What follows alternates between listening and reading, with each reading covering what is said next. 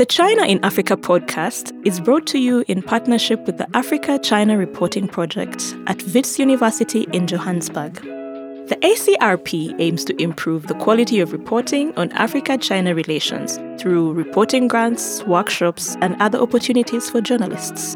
More information at africachinareporting.co.za and our dedicated training website at africachinatraining.com.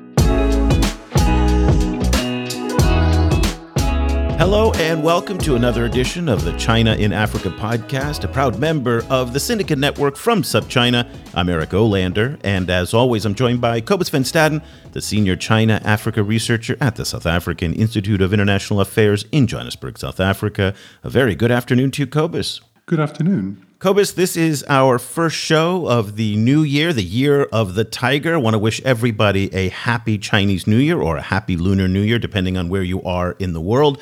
It's been very quiet out here in Vietnam as everybody is stuffing themselves and watching lots of TV. All the stores are closed. Everybody's taking a well-deserved rest. So again, we want to wish everybody a happy New Year as well. And also a big thank you to our Patreon community, all of our Patreons giving us wonderful support. We've got some more Zoom calls coming up, and we do a weekly digest that goes out every Friday. If you would like to join our Patreon community, you can go to patreon.com/China Africa Project. Our next big event coming up on Patreon is we're going to introduce our Patreon members to our new team members who are running our Francophone and our new Arabophone sites. Our new Arabic and French sites are coming out, so we're going to introduce our Patreon members to those editors coming up well before everybody else. So if you'd like to join that, again, patreon.com/China Africa Project. Also, just before we get started in today's show, I want to give a shout out to one of our followers on Twitter, Mark Hoffer, who called me out actually for a comment that I made last week about Chinese sanctions and the fact that they hate sanctions.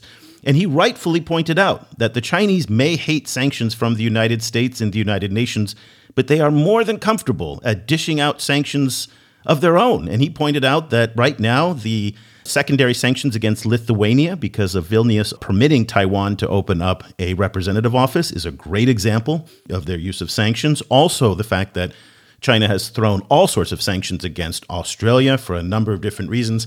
And back in 2010, the Chinese were very quick to sanction Norway for the Nobel Prize Committee's award of the Peace Prize to Liu Xiaobo. So again, absolutely right. Thank you, Mark, for keeping us honest and for pointing out the hypocrisy of China criticizing U.S. sanctions when, in fact, it does the same thing.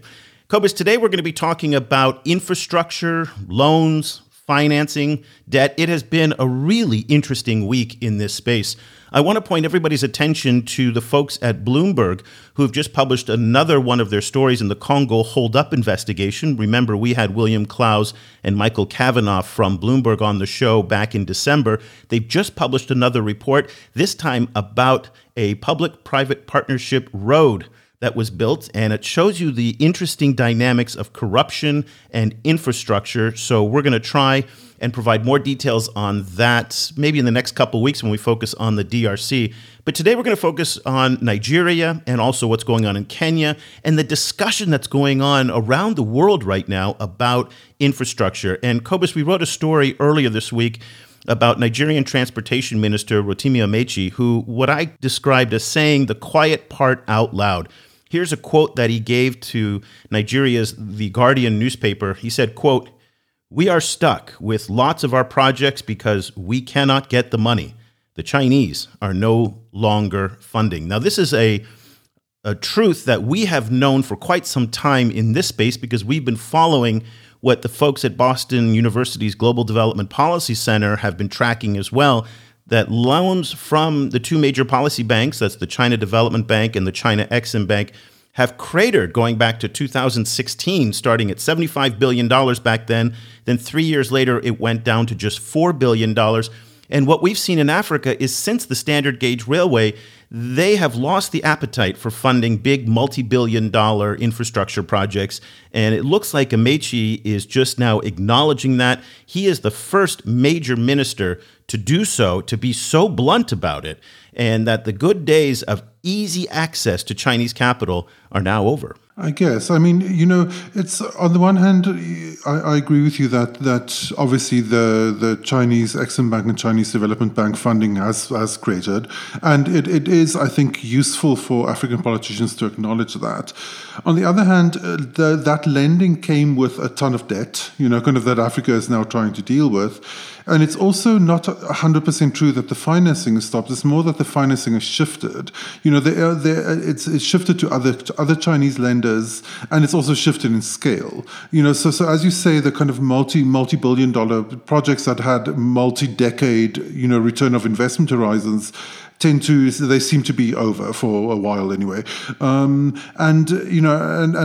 in what we're seeing instead is smaller projects, but also an expansion of projects, and an expansion of lenders. So it's not that the Chinese are withdrawing from the infrastructure game, it's that the infrastructure landscape itself is shifting.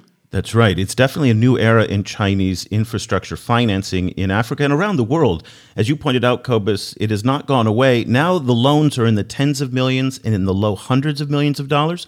They are focused on projects that have much tighter feasibility studies, a much faster path to return on investment. So toll-based projects, fee-based projects, things like data centers, mobile networks, toll roads that generate revenue much faster and that also can be incorporated into new funding models like the equity stake for the Lekki port in Lagos, which the China Harbor Engineering Company took a $220 million equity stake in, or the Nairobi Expressway, the $500 million Nairobi Expressway, I should point out, built by the China Road and Bridge Corporation in the Kenyan capital that will be repaid with tolls. So lots of new models, lots of innovations. Let's get some perspectives today on infrastructure, financing, what's going on in Nigeria specifically. And for that, we are thrilled to have on the show our old friend Ovigwe Egu, who is a policy analyst at Development Reimagined.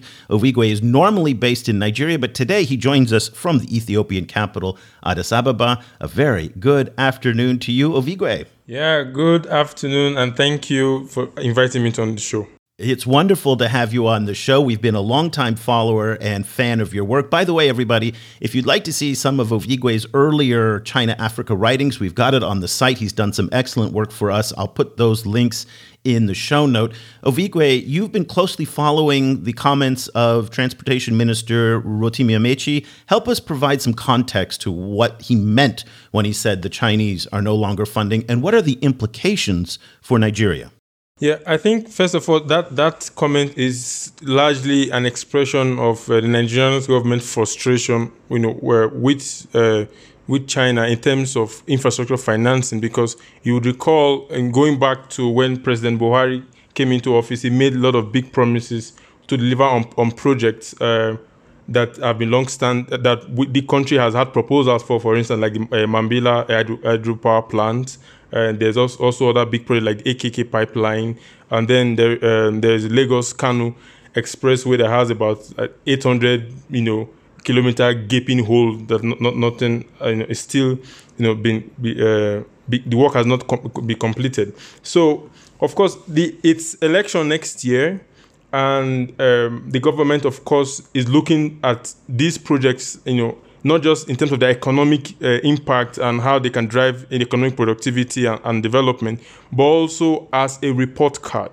Right. So if you're in Nigeria and you know that we're in full election mode, the conventions are coming, and delegates are going to be asking questions to the ruling party and all of the cabinet members. What have you done in the last 4 years? I mean, if you count the first tenure, 8 years, in terms of all of these promises that you've made. So I think one aspect that needs to help that will help contextualize what Honorable Mr. Rotimi Amechi was talking about is just the fact that several of these projects that they hoped at least would have gotten to an advanced stage or even completed by the time by the time Buhari's 8 year runs out are still not be delivered. And not just the fact that they're not being delivered, we don't even know when and if these projects are going to to be delivered. So that's both, like I said,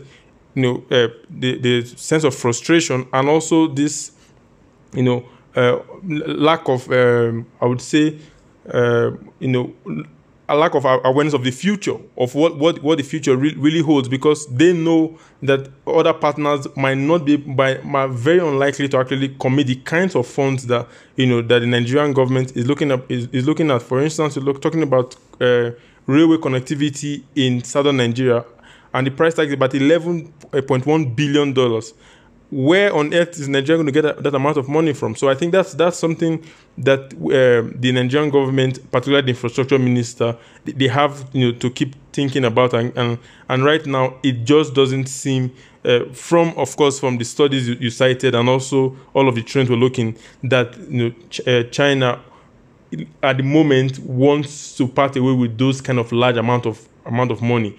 Maybe if we go back to the FOCAC document, the action plan, there was words and commitments in terms of concessional financing, but it just doesn't seem as easy as it used to be in the past, and that's the kind of reality that Nigerian government and several African governments now have to face. Speaking of FOCAC, that just reminded me that Uvigwe and his colleague Ike Fu from Development Reimagined did fantastic writing for SIRE last year, unpacking some of the issues around FOCAC. So that's up on the SIRE website, and yeah, really worth reading. Uvigwe, following up on that, so where does this leave Nigeria's, kind of railway dreams? Was the underlying kind of implication of the minister's comments that Nigeria is going to have to give up on some of these plans, or are there kind of other ways forward? I know that Nigeria has been shopping with these projects around European finances as well, but I'm not sure with how much success. I think when we're talking about Nigeria's financing plan, one of the major things that needs to come into that discussion is, do we really have a financing strategy? Do we have a strategy to attract financing, whether from China, or for Europe? And if you read the article you mentioned in The Guardian, the infrastructure minister was saying we're now looking, to Europe to get financing for this project. What do you mean by Europe? Are you referring to European Development Bank, Infrastructure and Development Bank? Are you referring to, commercial lenders? Who exactly are you going to meet in Europe? Europe is not one entity. So the fact that there's no specificity around alternative just goes to show that the government still lacks a strategy in terms of financing. Because if we do have alternatives, he would not just say Europe. He would go specifically to list exactly who in Europe, for instance, we're going to get the financing from. So maybe he's looking at the global gateway, and that has aroused a lot of excitement on the continent, even in Abuja, because of course the issue of we having alternative financing partners has been one of the major demand, calling on Western lenders, creditors to step up, but it's not exactly clear if it's exactly the global gateway which the European Union and European countries are talking about. That's what the finance the infrastructure minister means by Europe, or maybe he's talking about bilaterals, maybe you want to approach the UK, for instance, or France or Germany to say give us money for infrastructure. And if we're looking by recent history, that's very unlikely. So I think, in terms of where we're going to go forward, or how we're going to go forward when it comes to financing, what the Nigerian government really needs to do, and one gap it needs to close, is to really come out to at least develop a very clear, financing strategy. And when that strategy is in play, I don't think we will be talking with the kind of language we're hearing from the government today, but what you see will be more action, more announcements, more direct engagement from Nigeria, and of course, and that the partners that they have in mind. Well, if they are going to count on Europe for that funding, which is, again, what they said, as you rightfully pointed out in the Guardian article, they're going to have to be very patient, because it looks like the plans for Europe to finance infrastructure as part of Global Gateway that they wanted to announce before the February 17th Europe-Africa summit have run into some problems. Germany apparently is balking, saying that some of the project plans are not set yet. Hungary, Portugal, and Finland are also not on board. France, who has the rotating presidency right now, is trying to get everything sorted before the 17th. But Ovigwe, as you pointed out, Europe is a giant entity. So just saying Europe is really going to be problematic simply because getting all member states on board for this might take some time. Let's do something now very fun. And I'm really glad that I've got the both of you here. January and even into last week, there's just been a flurry of webinars and conferences and news all focused on China-Africa infrastructure. And I'm going to start in Kenya, but then we're going to go to the United States, and we're going to hear from lots of different stakeholders from across Africa. And I've got these sound bites, and I've been quoting these sound bites in our daily newsletter, in our China-Africa brief that goes out to our subscribers. But I thought it would be fun to extract some of these sound bites, play them for you guys, and have you riff off of them, okay? First, let's go to Nairobi. Joe Muchiro, who is the Cabinet Secretary for the Ministry of Information, Communication, and Technology. He's an outspoken politician, a really fun guy to watch. And he's really a very passionate advocate for transparency and making information available to the public. In fact, it's his office that created the tenders.co.ke portal, which is a model for all developing countries on how to make government procurement contracts available to the public. So you go to tenders.co.ke, you type in the contract, and there is everything you want to know. If it's in your neighborhood, if you want to see the terms, the interest rates, it's amazing. By the way, that's also in accordance with Kenyan law. However, there is one contract in particular that is not on tenders.co.ke, and that is the $3.2 billion standard gauge railway contract with the China Exim Bank. Muchiro, he is now the third high-ranking Kenyan government official to insist that the standard gauge railway contract remain secret and not available for the public to view. If you guys recall from last year, we started talking about this. Attorney General Kihara Kariuki, he said a lawsuit that's now before the Mombasa High Court brought by two civil society activists is, and these are his words, incurably defective. And he called on the court to dismiss what he described as a, quote, frivolous case. Okay, that's excuse number one.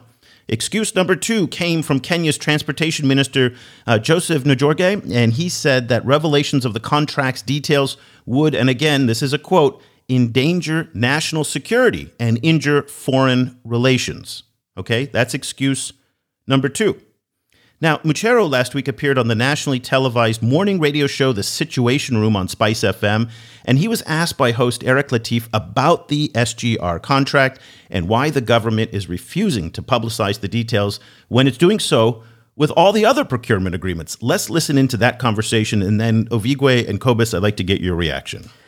It's, in fact, there's even a case in court. We've been saying we want to get the details of the SGR contracts, and we'd like to know what exactly the details of that contract are. But still, unable to get it. So how do you answer? You know the government itself, just like yourself. There are contracts that you sign that say this is confidential, this is national security. There are all those levels. Mm-hmm. And even in the access to information law, there are all those requirements. So, for instance, if, and this is hypothetical, I have not seen that contract, but if we were given a better deal than another country, and China doesn't want that country to know, and then we go and we publicize it everywhere, then nobody will ever give us any information. Because then even us, we can't keep secrets as a country.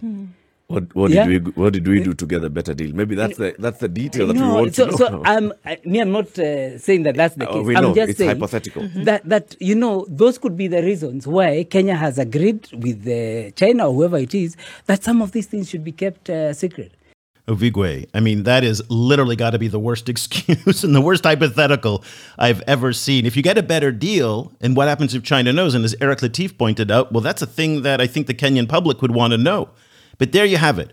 3 different senior level officials, 2 ministers, 3 excuses as to why the SGR contract needs to stay secret. What's your reaction to that? Yeah, well, for me, I think the responsibility to transparency lies with the national government, right? Because every so often, when we're talking about the issue of transparency, China gets dragged into the conversation. From my understanding, that China sets its terms and go into negotiations, and if those negotiations, if the national law requires transparency, of course the Chinese they can't tell the government you shouldn't obey a national law to move ahead with your transparency require commitment to your citizens. So I think the issue in Kenya, or the SGR in particular, slowly it has really become clear that it is the government of Kenya that has the responsibility to publish, loan agreement. The borrower has responsibility, not the creditor. And it's good that's the conversation we're having now. That's for a start. But specifically with the SGR, or even just about any state, contract for that matter, if a government actually has a clause in a particular deal that it should not publish the full agreement or the contract, I think that's a problem that needs to be addressed. And by my understanding, again, Kenyan law requires the government to publish all of its contracts. So what the government of Kenya can do, for instance, is publish the contract, but if certain parts are very sensitive, quote unquote, for their national security, you can redact that out of the publication. At the end of the day, people know all of the terms, but whatever is specific to national security, and that is not, it's actually for the government to decide, which is weirdly enough, that's the case. The government and the state decide what is national security. If the public still wants, then of course they can activate the Attorney General and say, well, let's see everything redacted. Every government in the world has the ability or even the attitude of keeping certain things secret. That's why every so often we see in the US, for instance, they say a president coming into power and they promise to publish previously classified documents. So, and if Kenya, for instance, has a period of say maybe 10 years or 15 years after a project, you must publish everything unredacted. That could also still help. But from my perspective as a Nigerian, on my understanding of the SGR and even international negotiations, if the national law requires the government to publish a contract, then the government ought to publish that contract. But if in the contract it reached certain agreements that are sensitive to its national interest or national security, then those specific clause can be redacted. And that's just my opinion of the situation. Cobus, you wrote about this subject this week in a column, specifically about the issue of Cabinet Secretary was saying. What's your take on it? Well, kind of this comes in, in the wake of a lot of discussion internationally about loan transparency, and a lot of that criticism has gone to China. But as a lot of lending experts that we've spoken with have pointed out, that as many loan contracts from Western lenders are just as opaque, and in many cases, China actually uses Western law as a basis to make their contracts more opaque. So this is a big problem, and particularly in a case like in South Africa recently, which is going through this kind of massive kind of investigation into official corruption during the Jacob Zuma era. There's it's very corrosive in terms of breaking down trust between the population and the state. So it really is kind of good for everyone if these loans are publicized, and particularly also if all kind of government loans are then kind of also stored in some kind of shared database. So the Bretton Woods Committee, which is this very high level kind of I guess it's difficult to say how to they're like very prominent kind of economists and kind of academics and former bank presidents and so on, that kind of basically blue sky thinking for the Bretton Woods institutions. So the World Bank and the IMF. They recently published this report in which they put forth a whole bunch of suggested reforms to boost transparency, and it makes for really interesting reading. Some of those reforms would be very interesting and would definitely make a difference. Like, for example, they suggested having the full disclosure of government lending linked to the rating of that economy by ratings agencies like like S&P, for example. So all of those are really interesting, but it also has these kind of fatal flaws, among others, that they suggested that all of this that the kind of platform for housing all of these loan contracts and making them all public should be the OECD, which I think would immediately kind of draw lots of suspicion from China and probably would make Chinese actors like the state banks, for example, not want to participate. So I see. So it's at the same time we're in this moment where all of this stuff is being discussed, but it's also at a moment where I think it still is very much kind of skewed in terms of Western institutions wanting to police the transparency of everyone else without doing these kind of fundamental reforms of their own legal systems that frequently enable some of this transparency to happen. There's a lack of transparency to happen. And it's so interesting that Bretton Woods Committee report came out the same week and in the same month, that there's just, again, as I mentioned at the top of the show, just been a flurry of discussion in think tanks and at policy seminars and in the media as well.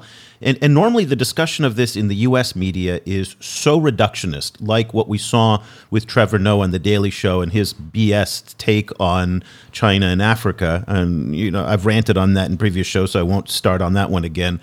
But there was a really great discussion. If you want to hear what it sounds like when Americans actually get serious to talk about this, go check out National Public Radio's Studio 1A program, and they interviewed Professor Deborah Browdigam, Professor Anita Plummer from Howard University, and our friend Jude Moore from the Center for Global Development. And they did a half-hour show that was just fantastic on the topic. And now I'd like to play a couple sound bites from you guys, again, talking about the discourse in the United States, where there is a lot of anxiety right now about Chinese infrastructure spending, the Belt and Road, China in general. So let's go over to Palo Alto, California at Stanford University. And there was a seminar that was held by the Hoover Institute there featuring Jendai Fraser. Now, Jendai is a former Assistant Secretary of State for African Affairs, which made her basically the top diplomat for Africa during the George W. Bush administration. She's very well known in the U.S. policy space through her work at the Council on Foreign Relations and also at the Hoover Institution at Stanford University. Last month, Hoover held a webinar entitled China's Sharp Power in Africa, where Jendai spoke about the concerns about the very issue that Joe Machero's comments arise regarding the lack of transparency in China's infrastructure development finance mechanisms in Africa. You'll also hear in her comments the real angst that a lot of U.S. stakeholders have today about the Chinese in Africa and whether they're even up to meet the challenge. Often when we think about China and its economic footprint in Africa, we do think about it as a positive towards development. Obviously the continent needs infrastructure development to grow. And so we sort of debate this thing at a 60,000 foot perspective, saying, well, China's doing good because it's bringing infrastructure. African countries want the Chinese to invest because, the West aren't actually filling that gap, and local companies don't yet have the capacity at scale to fill that need of great infrastructure development. But what your papers do is really allow us to dig into the nature of the relationships and dig into the nature of the infrastructure development project. I like to call it China's debt financing development approach in Africa, and really look at the modus operandi and with greater nuance and a critical eye about how, in fact, China is moving so rapidly and what impact that has on society, on the relationship between local or national stakeholders and their government, the relationship between China and these African countries, And then really on the international standards for financing these infrastructure, whether digital or transportation infrastructure projects. The subsidies that are coming from the Chinese government to support often state-owned enterprises, and that the nature of those contracts are often unsolicited. And so these projects, which are being pushed by Chinese companies onto these national governments that don't necessarily reflect national priorities, I think is really something that needs to be paid attention to, as well as the single source procurement, non-competitive single source procurement, and the timed loans, so that if the Chinese government gives a loan, then you also have to use Chinese contractors, which again undermine local contracting companies and of course is unfair competition. And then finally, confidentiality clauses, increasing that non-transparency. And so really the opacity of the contracts and of the financing arrangements for these big infrastructure projects are leading to, in fact, deeper corruption and opportunities for corruption. And so corrupting of officials in these societies.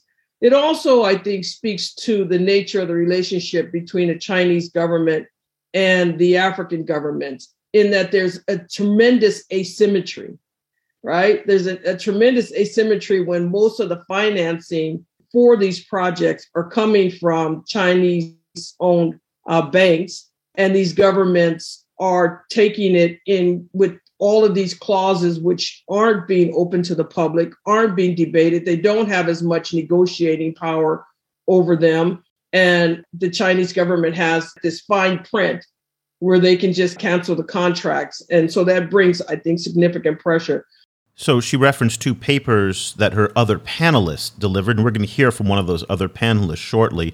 Sorry that the sound bites are rather long, but I really want to give these experts and these stakeholders the breadth and the time to be able to express their opinions on these issues, so that, Ovigwe, you can tell us, what did you hear in Jen Dai's statement and the anxiety that she has about the nature of Chinese engagement in Africa when it comes to infrastructure financing? What were your thoughts on that? Yeah.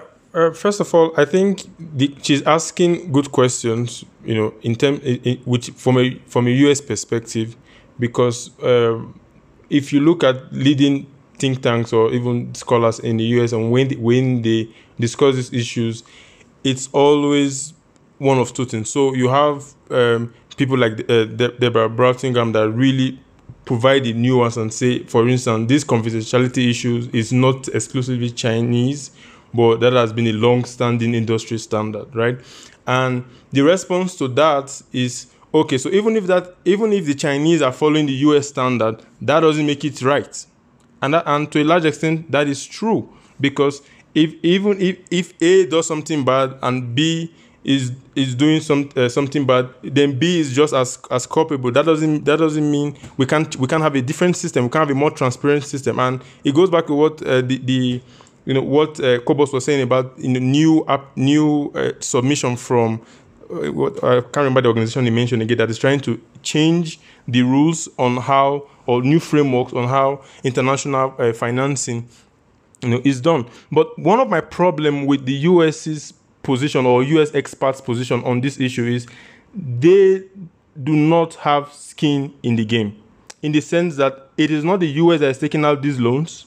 It is not US citizens that have to repay these loans. It is Africans that are taking these loans through their government. So they do not have the position to explain to us what should be our attitude going into engagement with China. A lot of times we talk about democracy. We've elected these officials. If we can trust these officials to develop fine documents like Agenda 2063, why can't we trust them to reach sensible agreements on behalf of their citizens? But in many cases, we don't trust our leaders in these negotiations because we don't trust the system that gives us these leaders. We don't trust our democratic processes. We don't trust our elections, and of course, we don't. And by extension, we doubt the competency and I would say the not only the wherewithal, but also the position that these leaders hold when they're in conversation. Secondly, from my perspective, is many of the central bank leaders or finance ministers, these are former IMF people, former World Bank experts. When they go into these negotiations, there's also this concern that, of course, you are a minister today, you definitely would be out of office in four years. The attitude that they go into those negotiations with, is it one where they are going to think about their own future, say, okay, when I'm out of office, am I going to get consulting gigs? Am I going to get juicy positions? If I hold certain position attitude towards the IMF, for instance, or towards China. So many of the problems that the US has with Chinese, it seems to have with China-Africa relations, particularly when it comes to lending, Africans ourselves, we hold these fears as well. We hold these suspicions as well. It is just the fact that when you do not have great alternatives, you want to be very careful by when you're dealing with what seems like the only big option you have. And it's not as if we don't know these things. I mean, from my perspective, I've been very privileged to talk to some people who have engaged with whether bilaterals or multilaterals in terms of in terms of financing. And it's very clear, the main problem Africa really faces, and that's what the US side is not capturing, is that there is a real concern about what are you going to bring to the table if we start taking up some of these issues. And even when the US is coming up with B3W and Global Gateway, it still isn't clear what exactly they want to do with Global Gateway. We don't know what the European Union had years to prepare for the summit for next 2 weeks. They postponed it 2020, 2021 with COVID and all of that. Now it's happening in 2022. And even next 2 weeks, they are still unprepared. So what have they been doing all this time? How can you really build trust in African governments or in Africans that Europe can actually meet these challenges when in 2 years you can't even get your act together to say, this is the deal we're going to present to Africans, or this is our position on these issues, or what we're going to offer. You Africans, look at it and tell us if you want to move with us. Yeah, 1,000% agree. The issue of the US not having skin in the game, it's so true, because it's also. So they don't have skin in the game in relation to the loans and the people having to pay the loans back, but they also have no experience of having to live with the lack of that infrastructure. They have no experience of what it means for the lives of people and the economy to, for example, have no kind of like efficient connection between two major cities, or being stuck in traffic for 8 hours at a time, or all of those problems. So it's kind of, it's very frustrating for me when frequently Western commentators are so okay with underdevelopment, with systemic underdevelopment, and then kind of cast a lot of suspicion, sometimes warranted suspicion, on the particular kind of infrastructure that's being planned to solve that problem, but zero kind of interest in the problem itself. So that is upsetting. Also, kind of as she pointed out, yes, after the power relationship is extremely asymmetric, but that is the reality, the existential reality of being Africa in the world. Africa's power relationship with everyone is asymmetric, and that is one of the reasons why the China-Africa relationship happened in the first place. Is because kind of like you would have. African countries, decade in and decade out, had to deal with how much, quote, interest a particular administration in Washington or in Europe has in them, like what particular form that interest takes, like how it's filtered through whatever kind of Cold War and post-Cold War strategic preoccupations they were. So for example, you have a situation where the World Bank is for a while, in the 60s and 70s, interested in hard infrastructure, and then at some stage there's this kind of change of heart, and there's a kind of a new wind kind of blowing through the World Bank, and suddenly it's now infrastructure's passé, So then the countries just have to be like, okay, well, I guess no infrastructure then, So it's that kind of like power dynamic has characterized Africa's relationship with the world throughout history. And for now, for Western commentators to suddenly be like suddenly waking up to that reality now is a bit dumb for me. Cobus, you brought up the Bretton Woods Committee report earlier in the program, and it seems like this is, again, a call for the Chinese to play by the rules set up by the OECD and by the traditional partners. And one of the frustrations that we hear over and over again from the US and from Europe is that China isn't playing by the rules. Even in the G20 with the debt service suspension initiative, even though China was living by the letter of the law and the letter of the agreements, they were not living by the spirit of it because they weren't communicating with other members of the G20 about the different debt restructuring deals and debt deferrals that they were doing with various African countries. So this is a criticism that we hear over and over again, is that they're playing by a different set of rules. We hear this in the contracts as well, the widespread use of commercial loans made by policy banks. This is something that is very, very upsetting and foreign to U.S., European, Japanese lenders, where concessional loans traditionally come out of the policy banks, not commercial loans. The use of offshore parastatal collateralization. This is something that came up with the Entebbe airport issue. This idea that they require a large offshore collateral agreement for a fund to be there just in case the loan goes south. They can then draw from this collateralized escrow account, if you will. The resource for infrastructure deals are not things that are done by the U.S. and Europe. And the insistence, of course, as we've talked about throughout this program, on the strict non-disclosure clauses in contracts like the one for the SGR in Kenya. Now, on this point, we have another comment from the Hoover Institute's webinar on China's sharp power. This one is from Zambian anti-corruption activist Ruben Lifuka, who is, by the way, also the vice chair of the board of Transparency International. And he says that China's practices are not helping to improve governance, both in his country and across Africa.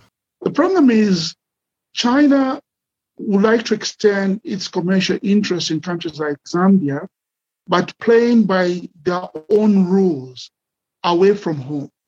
So not adhering to public procurement procedures because of the nature of the contracts that are entered to, not being open and transparent to allow for this freedom of expression and the scrutiny that civil society, the media, and others would like to have if they had greater information on the nature of the contracts, etc. So it would like to participate in our economies, but on their terms, under their rules, and not necessarily the local rules. Now, if you look at the fight against corruption in China and what is happening elsewhere, I see a serious policy incoherency here. On one hand, we're being told China is fighting corruption. And one expects that the state-owned enterprises, which meet all the requirements of the Chinese government, including the aid code, whatever it is that are put in place, will do the same in foreign jurisdiction. However, China's well-known policy is that of non-interference in domestic affairs of recipient countries. That to me suggests that China will be less than inclined to take an active role in fighting corruption. Right by that policy, it is not quite inclined. This hands-off approach seemingly just makes China not too keen to get its hands dirty in dealing with domestic affairs of Zambia or helping Zambia deal with the corruption that we're grappling with, not just in the construction sector, but elsewhere. But what is also worrying to me is that there seems to be this notion that the Chinese companies, like others, would say, well, we are corrupt because we found a corrupt environment. But a corrupt environment should never serve as a justification for one's own corrupt behavior. If Chinese companies are living up to higher standards of probity in the way they do business, this needs to be demonstrated in the norms that they bring to their workspaces, in the way they deal with government officials, in the way they compete for projects, avoiding collusion, avoiding all the unfair business practices. But we're not seeing that. It's almost like going with the flow because we found a dirty environment, so there's nothing wrong with us being part of this environment, and not standing out and being that beacon of hope that we can clean up the sector. Ovigwe, I mentioned that China has a double standard when it comes to sanctions. They don't like it when the U.S. does it, but they don't mind doing it themselves. And Ruben talks about a double standard on the question of corruption, that at home, Xi Jinping has been really adamant from day one since he took office back in 2012. Corruption has been the thing and cracking down on corruption, but yet overseas, it's hands off. What's your reaction to Ruben's statement there? Yeah, I would say to a large extent I agree with him on the issue of non-interference and also in the issue of government themselves, the corrupt environment not being a justification for corruption. That is very, very true. I mean, for someone like me, I grew up in southern Nigeria, particularly, with the oil-rich, delta, and I saw corruption and collusion, everything that Ruben described with the oil companies. In fact, till date, we are still taking some of those companies to court. There was a large, victory over Shell that was announced last year. So when people say China doesn't play by the rules, I often laugh and say, well, maybe the rules that you're not familiar with, because some of the practices that so-called the rules of the trade is to just work with the environment and see how you can manipulate your way through institutions and structures that you can manipulate, and that is very much by the rules. I mean, the unwritten rules that we might not like, but that's just the way the game is the game. However, on the issue of corruption, where I agree with Ruben is the fact that if we as a continent, with all our countries and all of the problems, and we know for a fact that corruption is a major, major problem, then we have the responsibility to hold ourselves to account and hold all our partners to account in equal measure.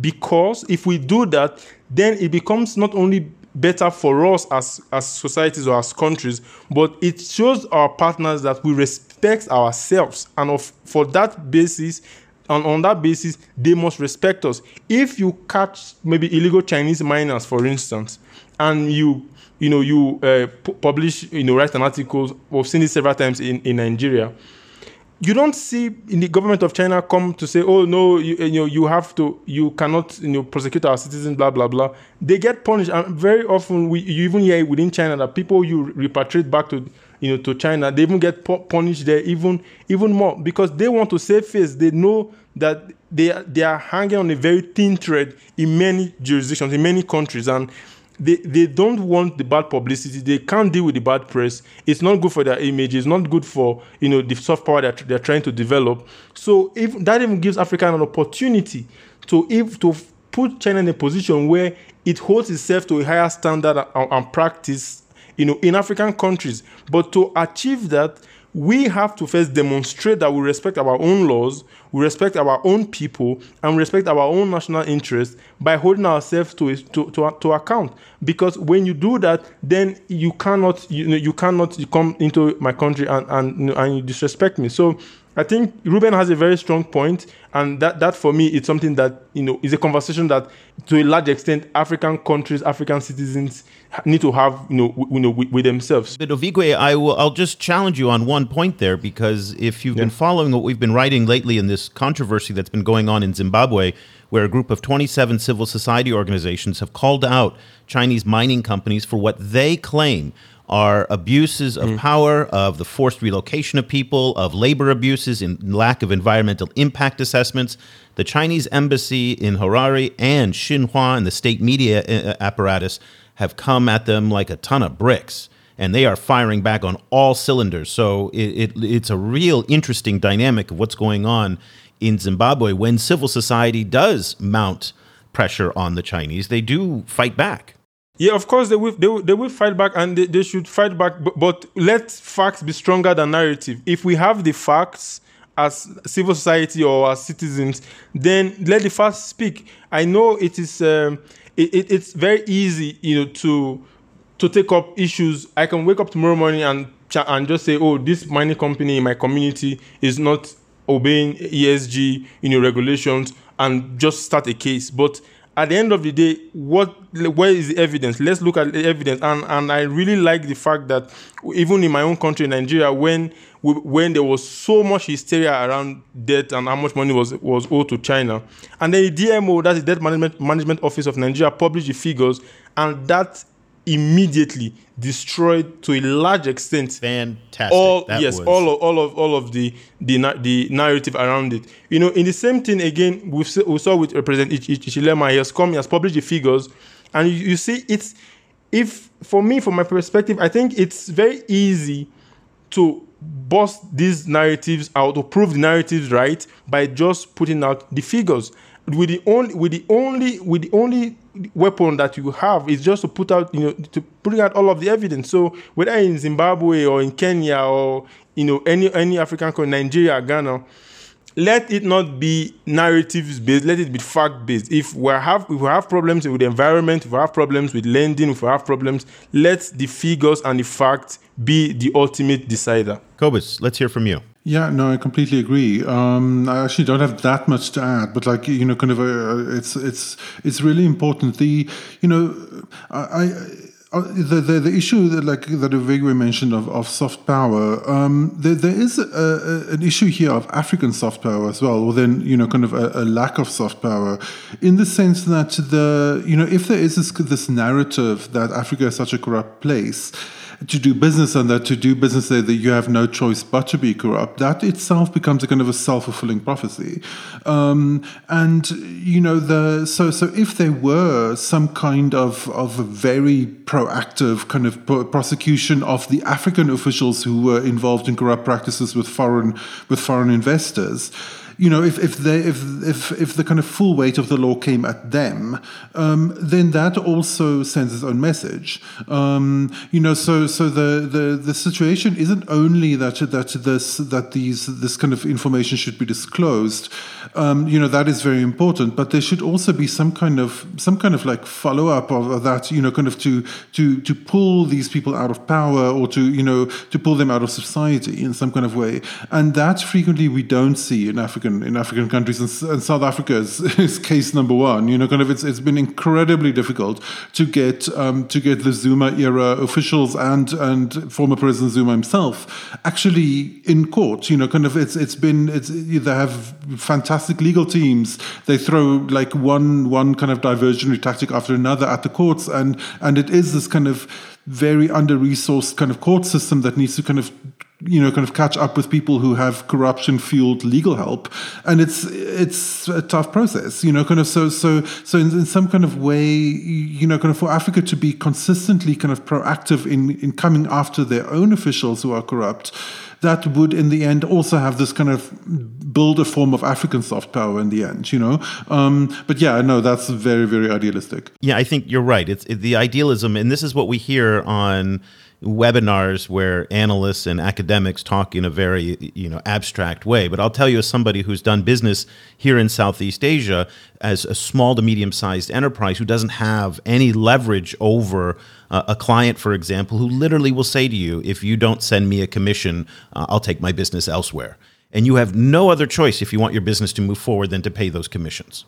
So yes, the biggest companies in the world have the leverage to say, we're not going to engage in corruption.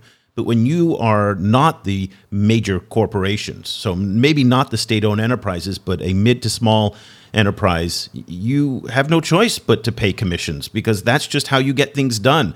And that's been my experience here in Southeast Asia. It's been my experience in the Congo as well. So I think it's really easy to say you shouldn't be corrupt. But again, when the environment around you is that, you oftentimes have no choice if you want to get business done. That's just been my personal experience. And just to follow up on that, you're right. Like it's much harder for smaller corporations, and the larger they get, the more empowered they get, and then they can say no, we don't participate in corruption. But then the other option is then to participate in lobbying, and to use massive amounts of lobbying money to essentially shape the legal system around their business priorities.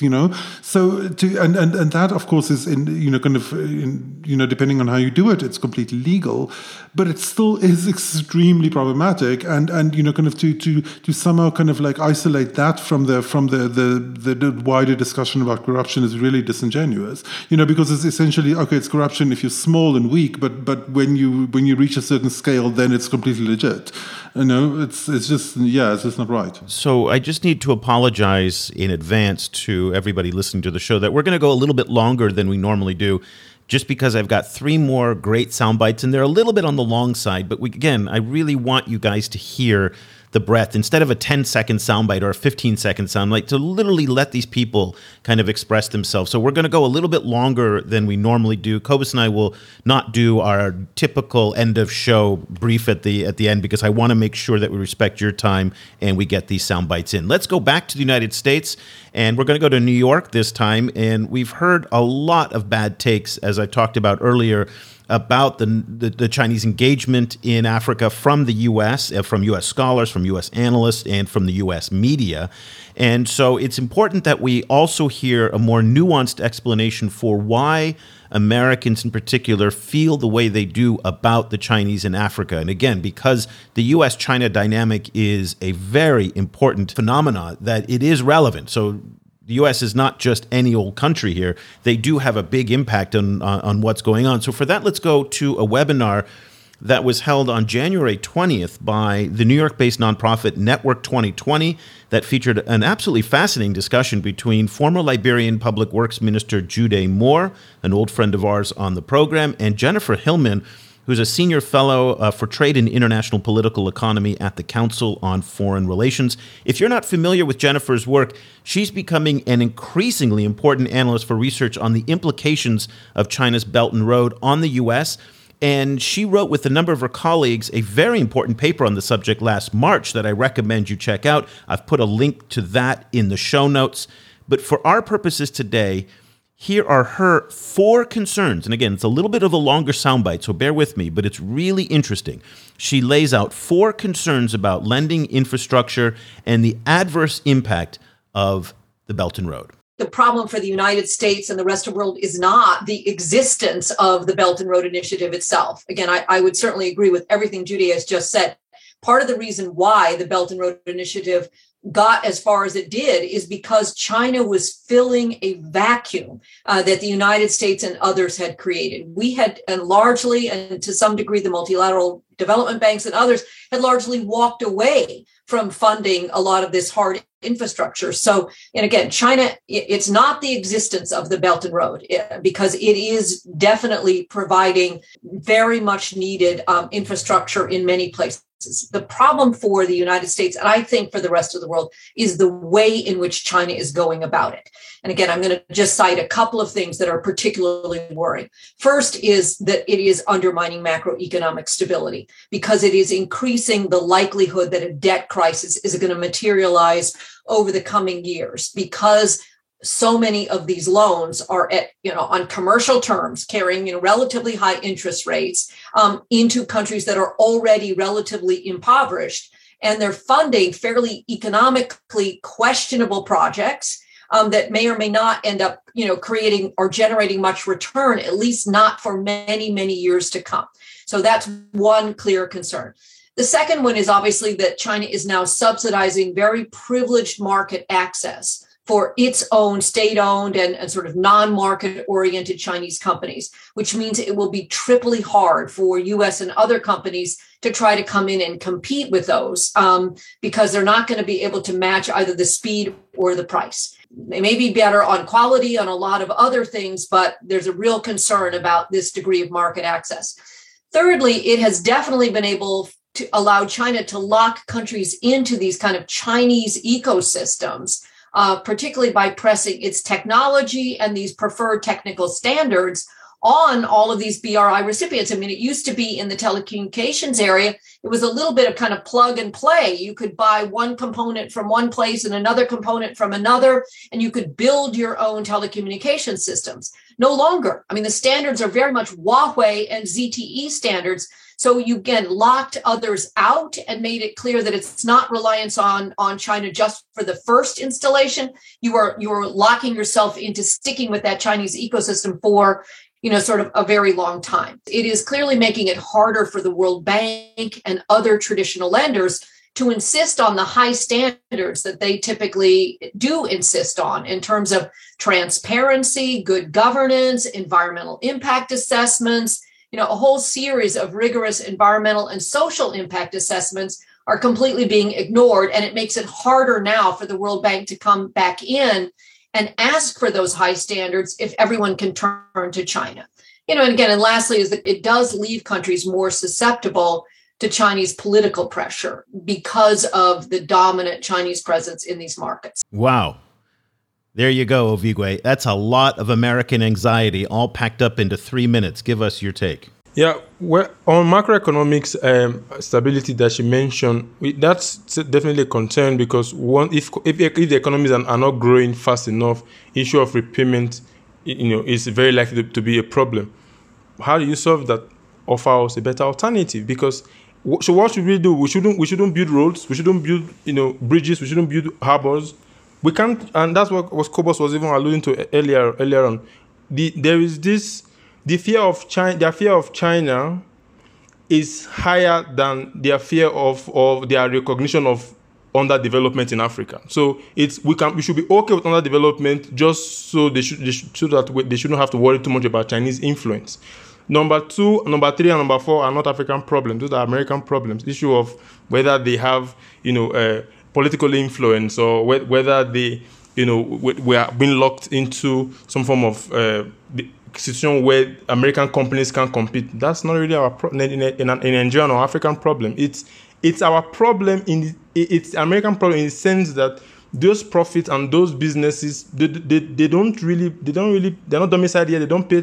Well, they might pay taxes, but it's from a political standpoint, it's not necessarily our problem. Where I do agree with what she was saying is this: we don't want to live in a world where weak and fragile states or struggling states like we have a ton of in the continent of Africa do not have options. That is a nightmare if you don't have power or if you're a weak state in the international system. So the priority for us as Africans should be to have a system that is truly loaded with options, whether for financing roles or for PPPs, structural financing or concessional financing.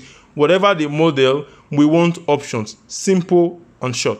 I share her concern about the possibility of countries again kind of losing their options, right? Particularly around kind of IT and internet provision.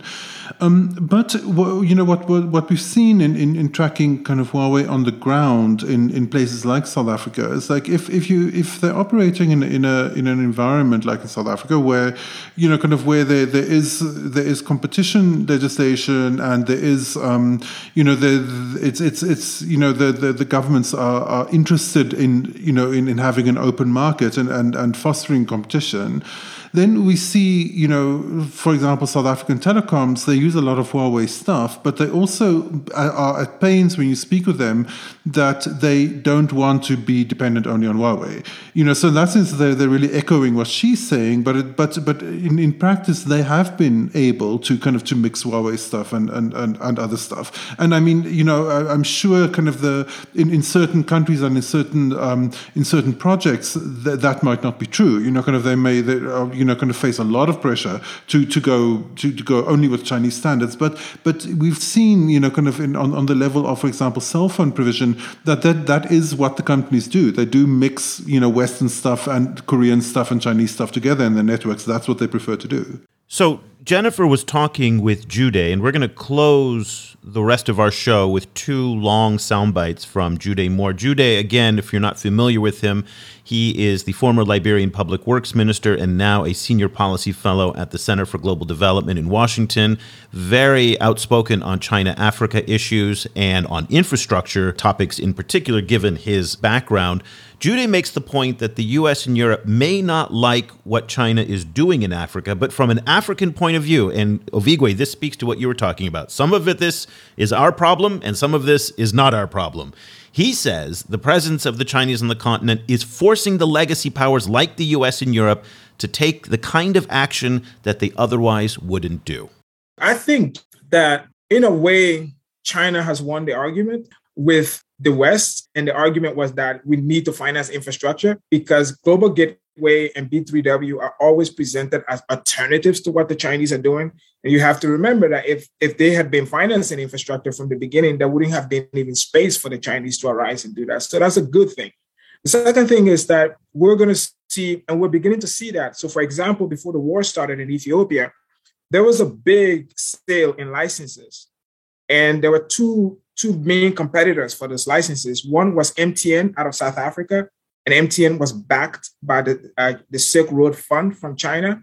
And one was Vodafone out of Kenya, and it was backed by the USDFC. So all of a sudden, we're beginning to see a competition now in terms of providing financing that did not exist before. If that had occurred, say, 5 years ago, it would have simply been the Chinese component that would be there.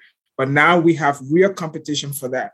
We're also seeing that US firms are now building data centers across Africa. Initially, a lot of that stuff was being done by Huawei, but we're seeing Raxio, we're seeing Digital Realty, we're seeing Equinix, huge US firms taking large positions in data. And so, and the final thing is almost every African tech unicorn has used US VCs, right? It's US money going into them that gave them that valuation. So I think B3W and Global Gateway can be competitors in certain sectors, and we're already beginning to see that. And that is a good problem to have. As an African, I want to be able to go to the market for money to finance and have three competing infrastructure financing funds out of which I can pit them against each other and get what's best. So I think it's a good start. Hopefully, we will see some announcements soon of real physical projects. So Jude made so many great points in this webinar. I really recommend that you go and check it out. Again, I'll put the links to all of this in the show notes. I couldn't play all of them just because we'd be here for the next 3 hours and it would be dreadfully boring. But let me just play one final point that Jude made, and then we'll get Ovigwe's and Cobus's take on it. The fact is that China is lending to countries that otherwise wouldn't have access to the capital markets. So for all of the whining and whinging that we hear about Chinese development financing that goes on in Washington and elsewhere, they are providing a service that the US, the Europeans, the Japanese, the Koreans just aren't willing to do. And that is something that's really important. So from the point of view of the African policymaker that's looking at their options, Jude makes the point, and Cobus has said this over and over again, oftentimes, it's the Chinese or nothing. China is the largest bilateral lender. For example, if Liberia or Togo wanted to borrow from the US government, there is really no mechanism for the US to do government-to-government lending. You might get money through the World Bank or the African Development Bank where the US contributes, but where the US is directly lending to countries, that's something the US has stopped doing for a while. What China, I think between 2019 and 2024, 64% of interest payments to bilateral lenders across the world were going to China. So China was lending to countries with weak credit history. There are only about 33 African sovereigns who have a sovereign rating who can go to the financial markets and issue debt. And so China is lending to these countries with weak credits, right? And so what China ended up doing was building those contracts in such a way that it got repaid. One of them Jennifer spoke about was establishing escrow accounts in banks where China had control. So, for example, if there was a mine that was given in this infrastructure for minerals deal, that mining project would have an escrow account in a Chinese-controlled bank. And when payments went, they went to that account first, right? So these were some stringent means that China put in there, but sometimes they were over the top. For example, the Kenyan government is in court today because activists are suing the Kenyan government to show the terms of agreement for the Mombasa rail. And up to today, it hasn't been produced. So I think in a lot of instances, these agreements are not a deal. These agreements will probably, if there were options on the table, most countries would probably ask for a bit different deal. And I think the demand from the Chinese side would be different, but simply because of the absence of this. And quickly, before I stop, it's like between now and mid-century, half of the 2 billion increase in global population is expected to occur in Africa. As it stands, the population of the continent is already putting stress on existing infrastructure. Africa is going to continue to need infrastructure. And if there is no alternative, then it doesn't matter how crappy the terms are that the Chinese present. That's what's going to happen. If my house is on fire and my neighbor shows up, I'm not going to be like, hey, that's dirty water you're using to put out my fire. Like, if he's the only one who shows up to put out the fire, then that's what I'm going to accept. So I think we need alternatives. We need the World Bank and the multilateral development banks to begin to finance infrastructure, hard infrastructure again. We need bilaterals to finance hard infrastructure. Jude just has a wonderful way of making this so accessible and so understandable and to the point, and really articulating a strong African voice on this. Ovigwe, what is your take and your thoughts on Jude's comments? In fact, I was nodding my head in agreement all through, his comments, because I strongly agree with the issue of options and the urgency. Now, that urgency, I think, is really, really missing from the conversation, because, for instance, let's even go back. Let's not go back too far. Let's look at the recent events happening in West Africa with all of the coups. Every single country's military, or in every single situation, the military justifies its coup by saying underdevelopment, poverty, corruption, underdevelopment, poverty, corruption. Maybe in Mali, for instance, and Burkina Faso, throwing the issue of security. But a lot of the insecurity is fueled by long-standing underdevelopment in areas where people have not even seen a tarred road for decades. In fact, they probably never even had one since time began. So when governments in West Africa are saying we have to take collective action to improve the situation in respect for democracy and rule of law and all of those very important things, one of the major aspects that is missing from these pronouncement coming from ECOWAS is that they have to input accountability. I mean, accountability here is substantive accountability, delivering public services, delivering housing, delivering on roads, hospitals, education. But they're not going to say that because they know many of them don't even have that in their priorities, and those who do have this problem of financing. How are they going to pay for these things? I don't think any government in Africa, no matter how corrupt, no matter how irresponsible, if they know that they can go to the US tomorrow and say, see, we need a full, for instance, in Nigeria, a full Northeast development plan, because we've come to realize with study after study that it is underdevelopment that is the core of the insecurity and violence we're facing in the Lake Chad Basin. We want to maybe finance really massive irrigation projects for in the Lake Chad, for Nigeria, for Cameroon, for Niger, for Chad.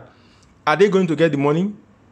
Very unlikely they are going to get the money for that. So the urgency and not only the urgency, the fact that many people in the West don't understand that the development is not just about can you repay the loan? Can you is it what percentage are you lending? Those are financial issues. Those are economic bubble questions. For many of these African countries, it's about legitimacy. It's about the issue of accountability. It's about the issue of them being able to look at their citizens and said, we are able to do this and we're able to do that. So, because government cannot point to hard infrastructure, and I remember I was having this town hall in Kano in Nigeria, where we're talking about the Kano railway and all of that, and how it's going to improve development. And many of the farmers are actually very much in agreement. One farmer, and this is so interesting because this is someone who is not very educated and asked a very brilliant question. He said, I can go out to the street now and touch all of the railway that were built with Chinese financing. All of these Western companies that are talking, multilateral talking about, World Bank, IMF, we owe them so much money. Where is the railway we built with those monies? Where is the road we built with those monies? Where is the schools or the bridges or the ports we built with those money? And that's a very important question, because before China came into the scene, for many years we were still lending money from the IMF, but those were to balance budgets. They were not using them to build anything. So many people know that we owe the IMF, we owe the World Bank, but they can't point to anything in their immediate environment that we use with those to build with those monies. So for China, even if we have a problem or some problems in terms of the deals or the power inequality, people can actually go outside to touch what they built with those loans, but you can't do that for the multilaterals, and that's a major indictment on the arguments that they are making. Yes, 1,000% agree. Yeah, this is what kind of like really frustrates me frequently about kind of Western responses to, for example, the crisis in Ethiopia. And admittedly, like frequently these Western countries have limited tools to exert pressure. But the way that, for example, that the Biden administration, the first thing that they did was to take Ethiopia off AGOA. The only thing that's going to get Ethiopia through its crisis is some form of development, right? Kind of like so much of conflict and kind of resource struggles in Africa has to do with this kind of like pervasive systemic underdevelopment. And, so in that sense, that is the flip side of all of this kind of like Western complaints about China coddling dictatorships and willing to do business with these horrible governments, which, sure, true.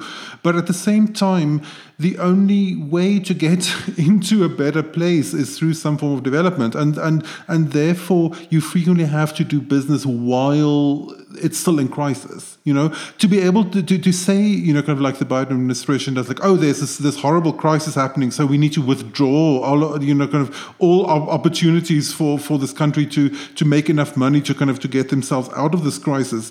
There's a lot of this kind of like preoccupation with domestic ideas of what is right, rather than with kind of pragmatic actual attempts to try and solve the situation. And then frequently so much of the crisis, so much of the criticism of China, the flip side of that criticism is frequently to do with this kind of crazy pragmatism that China works with, which is frequently kind of really problematic. But in lots of ways, it also brings something to the table which allows some form of future kind of alternative to develop, which frequently the other alternatives don't. Okay, we are well over our time, but I wanted to play all of these sound bites. We did a little bit of a different type of show today to take advantage of Ovigwe's breadth of knowledge on all these different issues. It was great to be able to dive into this the way that we did, simply because so much of the current narratives that we hear coming out of the US, the UK, Europe, elsewhere, even in Africa, places like Uganda, with the terrible reporting that came out of the Daily Monitor on their reporting on the Entebbe airport issue. It's really nice to be able to dive in with some really thoughtful people like we had in the soundbites, and of course with Ovigwe and Cobus as always. Ovigwe, thank you so much for taking the time out of your busy schedule in Addis Ababa. If people want to follow what you're reading and writing, you are very active on Twitter. Where can they find you? Yeah, thanks for inviting me. Always a pleasure to join you guys. They can follow me on Twitter and LinkedIn with my name at Ovigwe Egwegu. That's OVIGWEEGUEGU. Cobus, thank you so much for joining us. We don't do this very often, but remind everybody, what's your Twitter account these days? I inadvisedly years ago chose Stadenesque. That's STADNESQUE. It's so random, okay? And then our Twitter account is China AFR Project. So we have everything that's going on there. We're putting all of our stories up there. We put some quotes, we put a bunch of news, so go ahead and follow that. Cobus and I will be back again next week with another edition. Until then, I'm Eric Olander. For Cobus Van Staden in Johannesburg, thank you so much for listening.